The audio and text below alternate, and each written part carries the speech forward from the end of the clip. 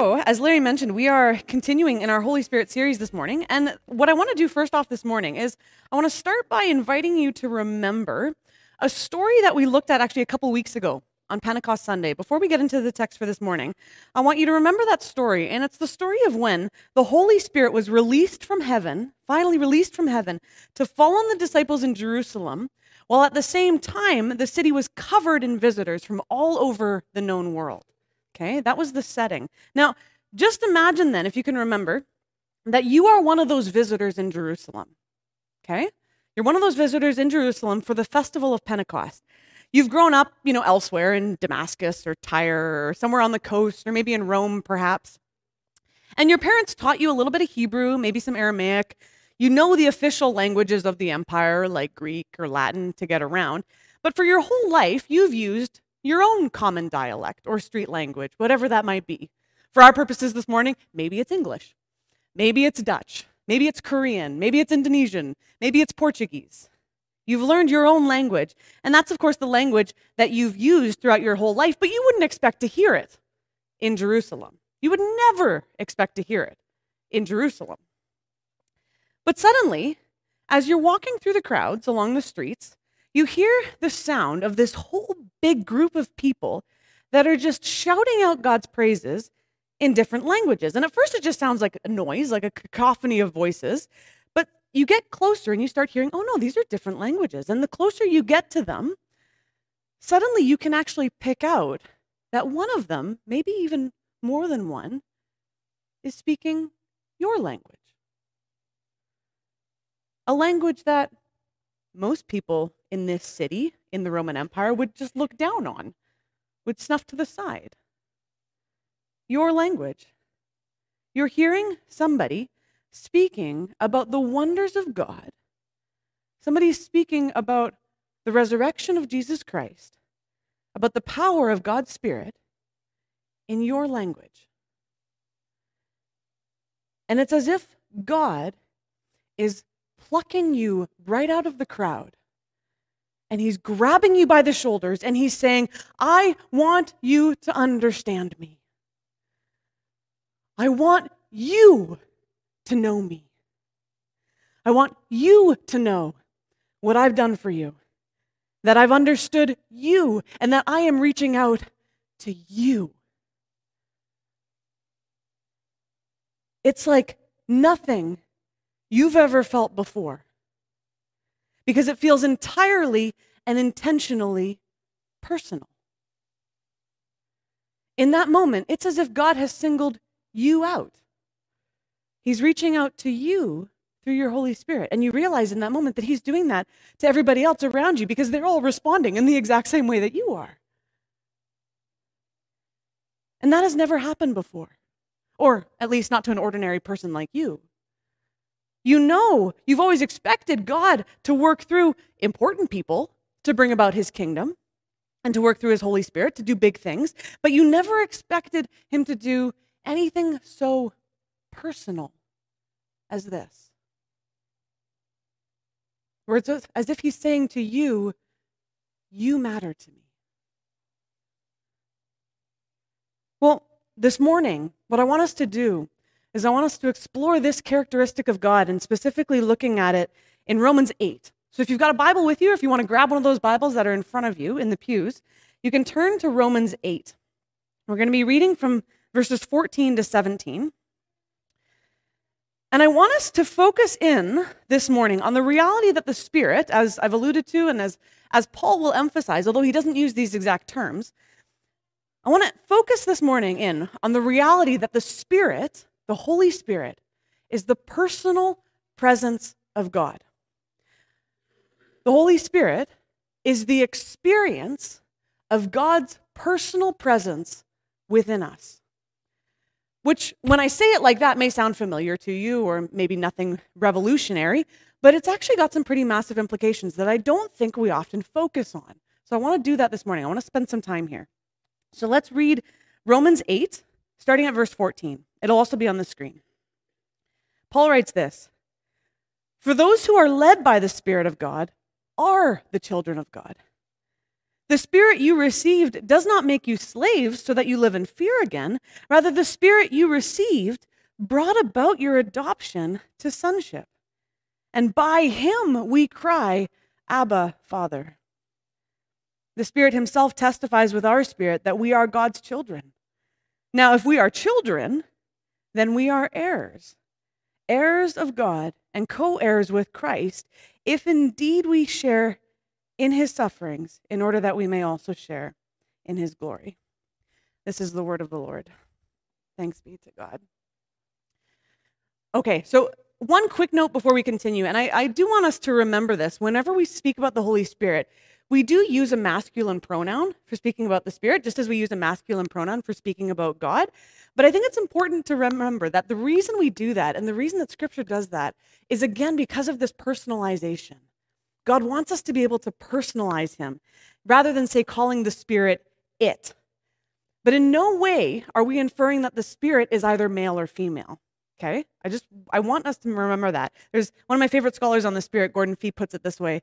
God is God and includes in himself all that is essential to our being male and female, while at the same time transcending such distinctions. Okay? So keep in mind always that God transcends gender. Okay? He created gender. He created male and female. But he allows us to use a masculine pronoun for him. That's a gift to us so that we can personalize him. Okay, so I just want to make that clear before we go on. I mean, the word for spirit is pneuma, which is actually a feminine word. So in and of itself, again, God encapsulates both male and female, but he gives us this as a gift. Okay, so let's go through these verses then one by one, starting at verse 14. Paul says, "For those who are led by the Spirit of God are the children of God." That's kind of a big statement to make, okay? Notice already here that there's a condition. It's not that everybody is just stamped with the child of God sticker. It's those specifically who are led by the Spirit of God. Those who are led by the Spirit of God are the children of God. Those who are the children of God are led by the Spirit. There's a condition there. There's a huge emphasis here then, put on the guiding work of the Spirit to shape us and identify us as God's children. Because it's the Spirit then that identifies us and distinguishes us as God's children from any other people group. The Spirit does that. We don't do that. The Spirit identifies us as God's children. And then verse 15, "This same Spirit that you received doesn't make you slaves so that you live in fear again.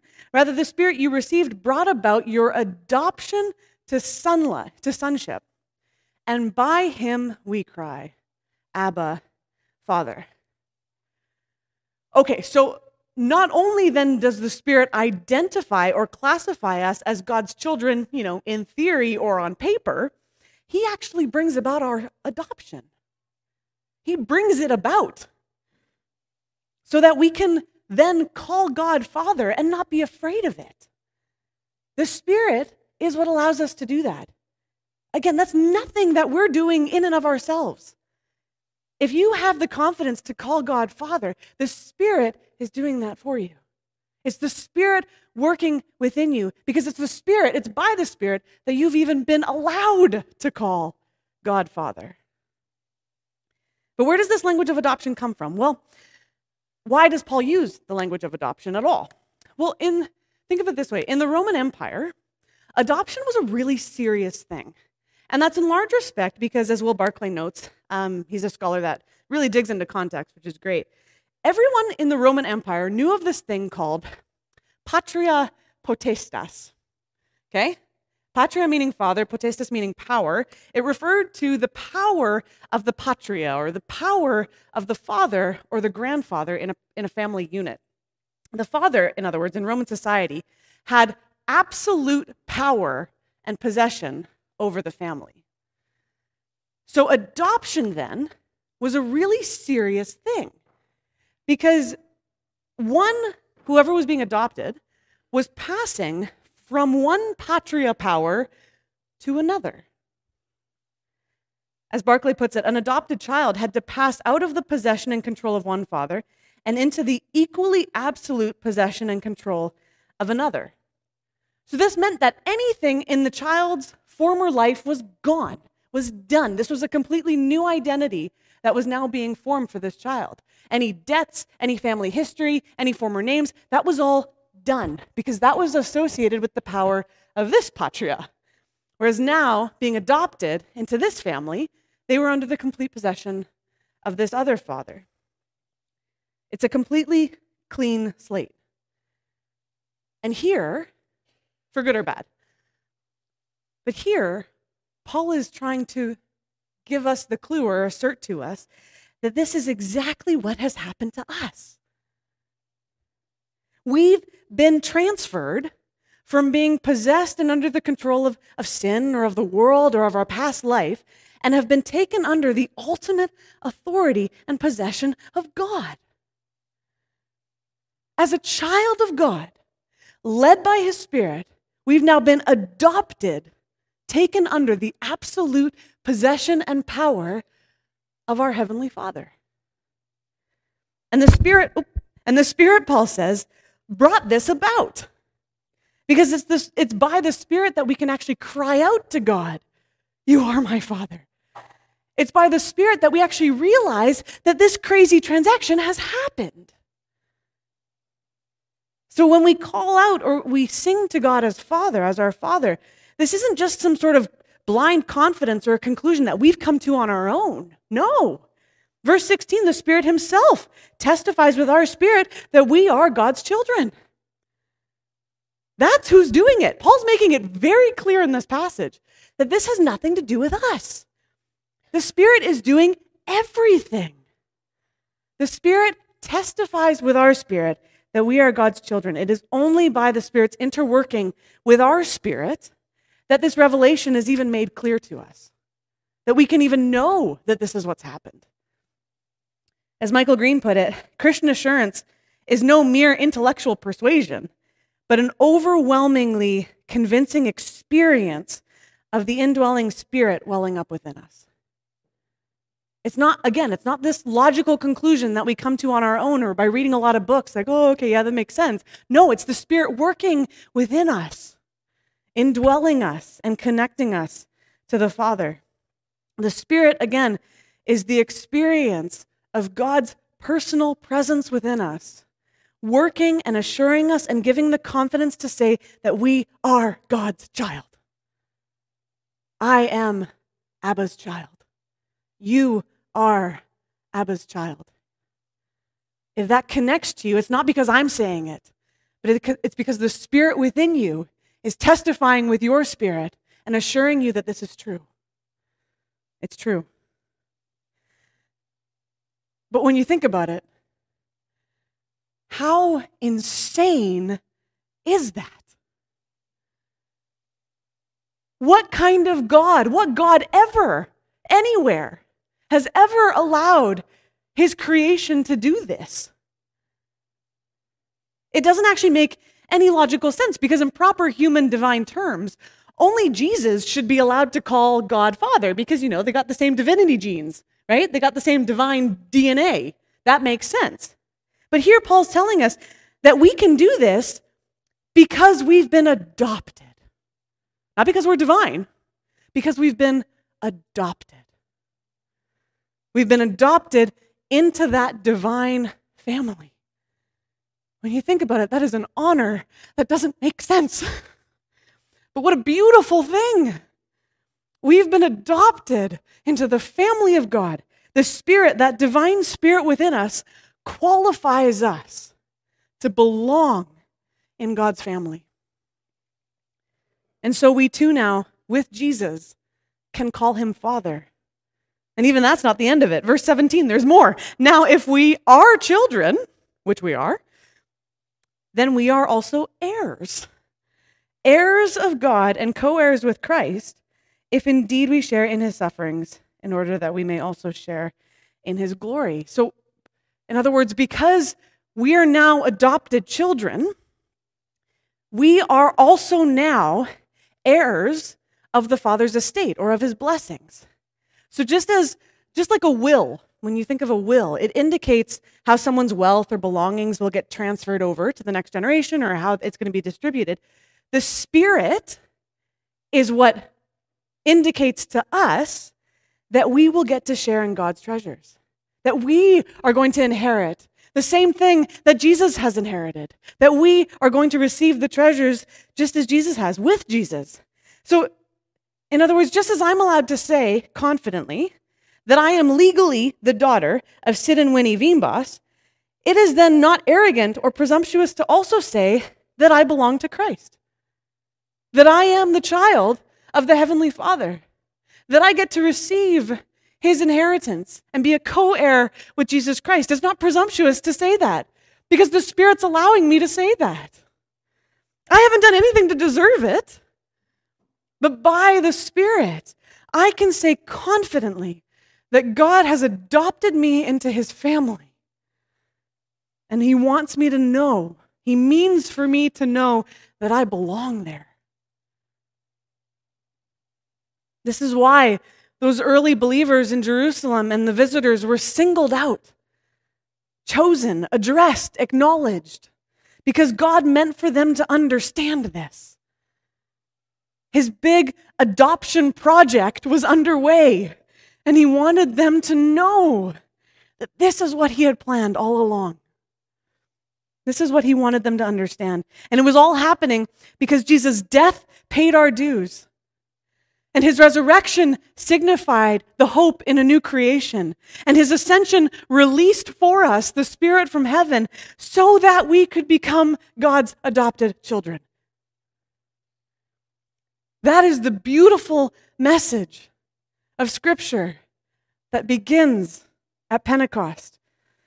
And so, okay, to sum this part up then, let's just reaffirm a couple of realities that I really want us to grasp this morning. In all of this, first, the Spirit is personal, not abstract, okay? The Spirit is he's not a force of nature or a ghost or like, the Star Wars Force where there's a dark and a light side or an energy field or an emotion or kind of just our conscience talking to us. The Spirit is the personal presence of God. Look again at what Jesus says in John 14. If you love me, keep my commands. And I will ask the Father, and he will give you another advocate to help you and be with you forever, the Spirit of truth. The world cannot accept him because it neither sees him nor knows him. That's often the hardest thing, right? We don't see the Spirit. It's very difficult to not think of him in terms of some abstract thing. But you know him, says Paul, or says Jesus, for he lives with you and will be in you.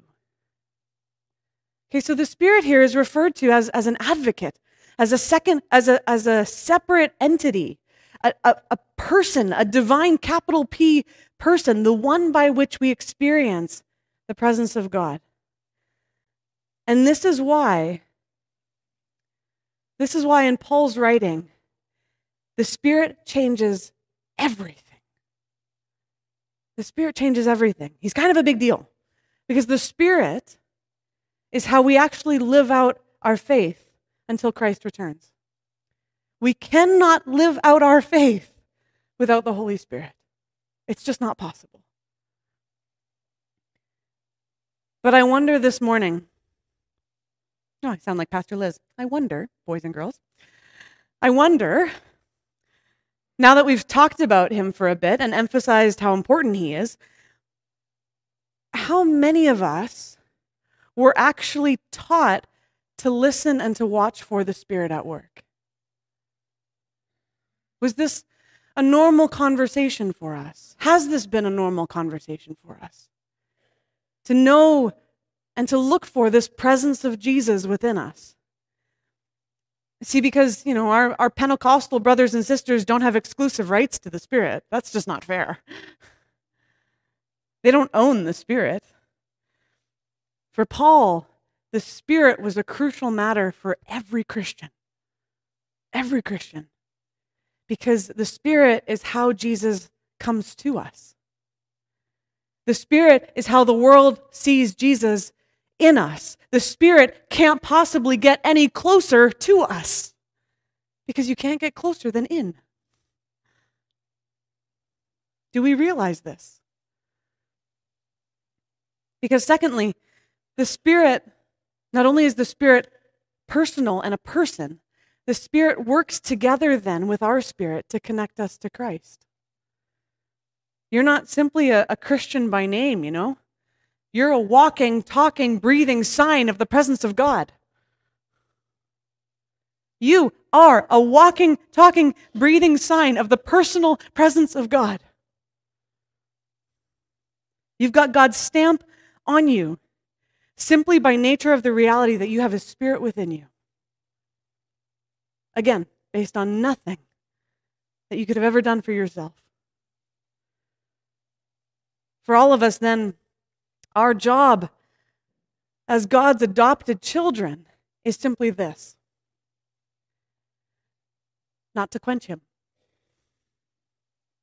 We cannot quench, as Paul puts it elsewhere, we cannot quench the Spirit of our Father and the Spirit of Christ within us, because we'll never become like Him otherwise.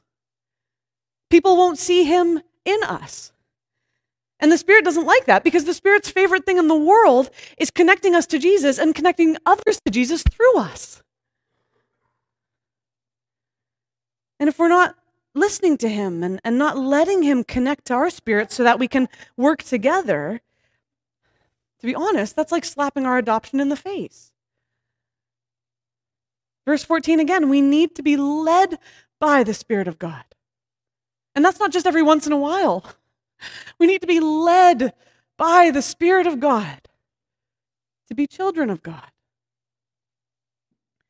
So my encouragement to us this morning, but it's to find ways to practice the personal presence of God so that we can attune our hearts and our minds to His Holy Spirit and experience Him that way, in that personal way.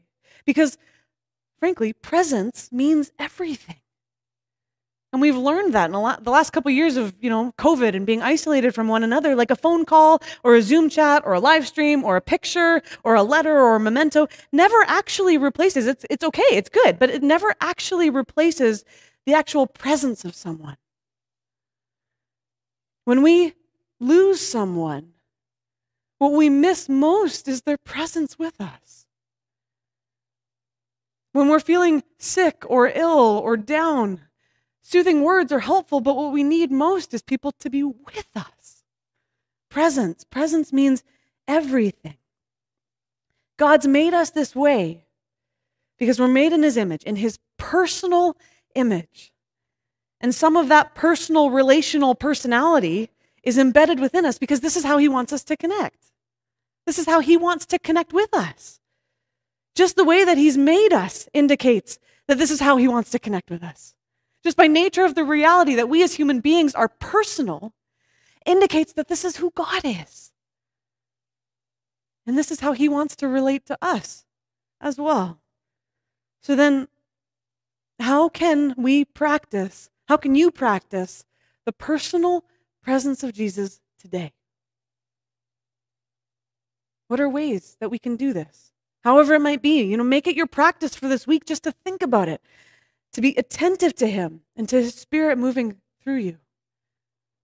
Because the reality is that that's how other people see Jesus as well. It's by the Spirit moving and working through you. We need to be attentive to this. How do we do this? Well, here's one example. It's a common Christian experience, and N.T. Wright has noted this, that within our ordinary flow of consciousness, sometimes other thoughts just seem to come out of nowhere, right? Have you ever had that before? Just a thought or a person comes to mind out of nowhere. Thoughts that seem to hint us towards God's love, perhaps towards our own need for holiness. It's a convicting word, or perhaps a task that we should pay attention to. And a key part of our Christian discipleship is actually to listen to those little nigglings. It's to listen to that little voice sometimes and to nurture the discipline of listening to it, as it may very well be the Spirit of God speaking to you. Other times it's a moment of unexplainable peace that just washes over you in a really difficult moment. A tingling sensation when you pray, tears for someone when you feel deeply moved, a sudden attentiveness to a beautiful part of creation around you. Something just out of nowhere moves you, and where'd that come from? I know where it came from. We have to know where that came from. Sometimes it's a text from someone just when you need it most. A note that says, I'm praying for you. or a sudden feeling that you should pray for someone else and message them and say that they came to mind and you wanted to reach out. That's the gentle nudging of the Spirit within us. Because God wants to be present with us just as much as He desires to be present through us to others, to work His Spirit with ours. Last week, I was able to hear some stories from our newest refugee family, and I had a great conversation with Asma, who gave me permission to share this. She's the mother in the family of the refugee family that we've recently been able to welcome here to Canada. And she was sharing that although she grew up in an incredibly hostile Muslim context, Jesus was already reaching out to her when she was a child through dreams. And you know what His message to her was? You belong to me. You belong to me. He came to her by His Spirit in dreams to assure her that she was His.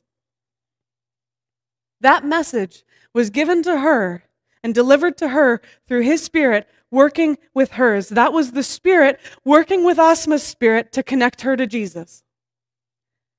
This is what He does.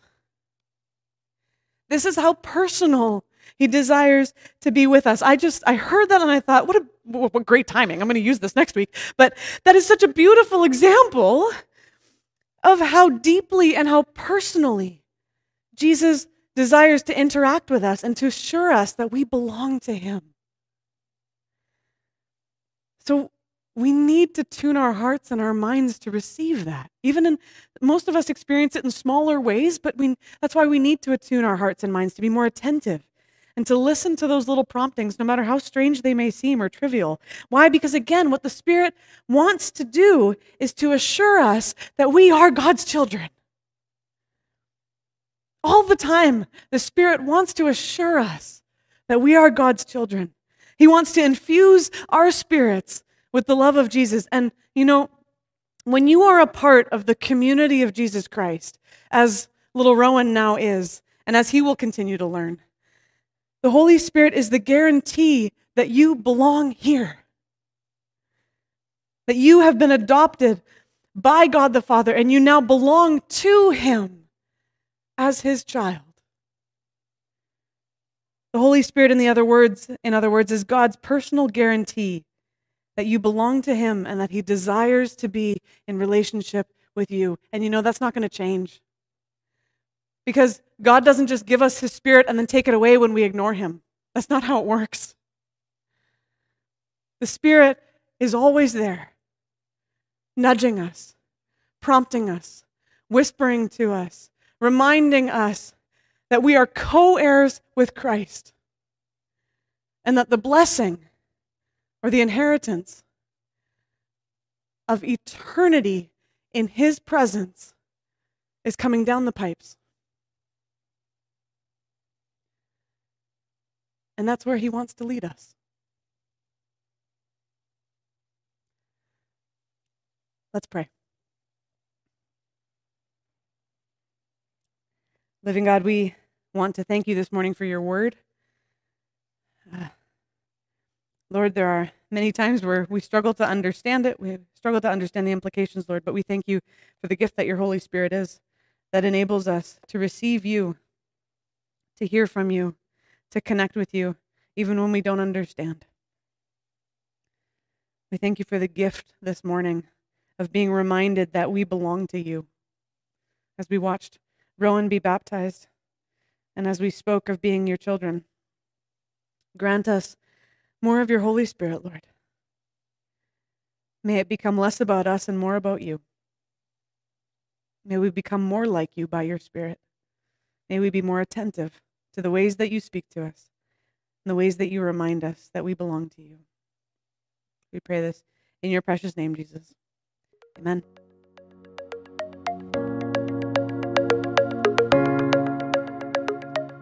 Thank you for listening to the Willoughby Church Sermon Podcast. The Willoughby Church Podcast Network also has podcasts about discipleship, the Heidelberg Catechism, and even a podcast hosted by some of the youth. You can find out more about the Willoughby Church Podcast Network by going to willoughbychurch.com.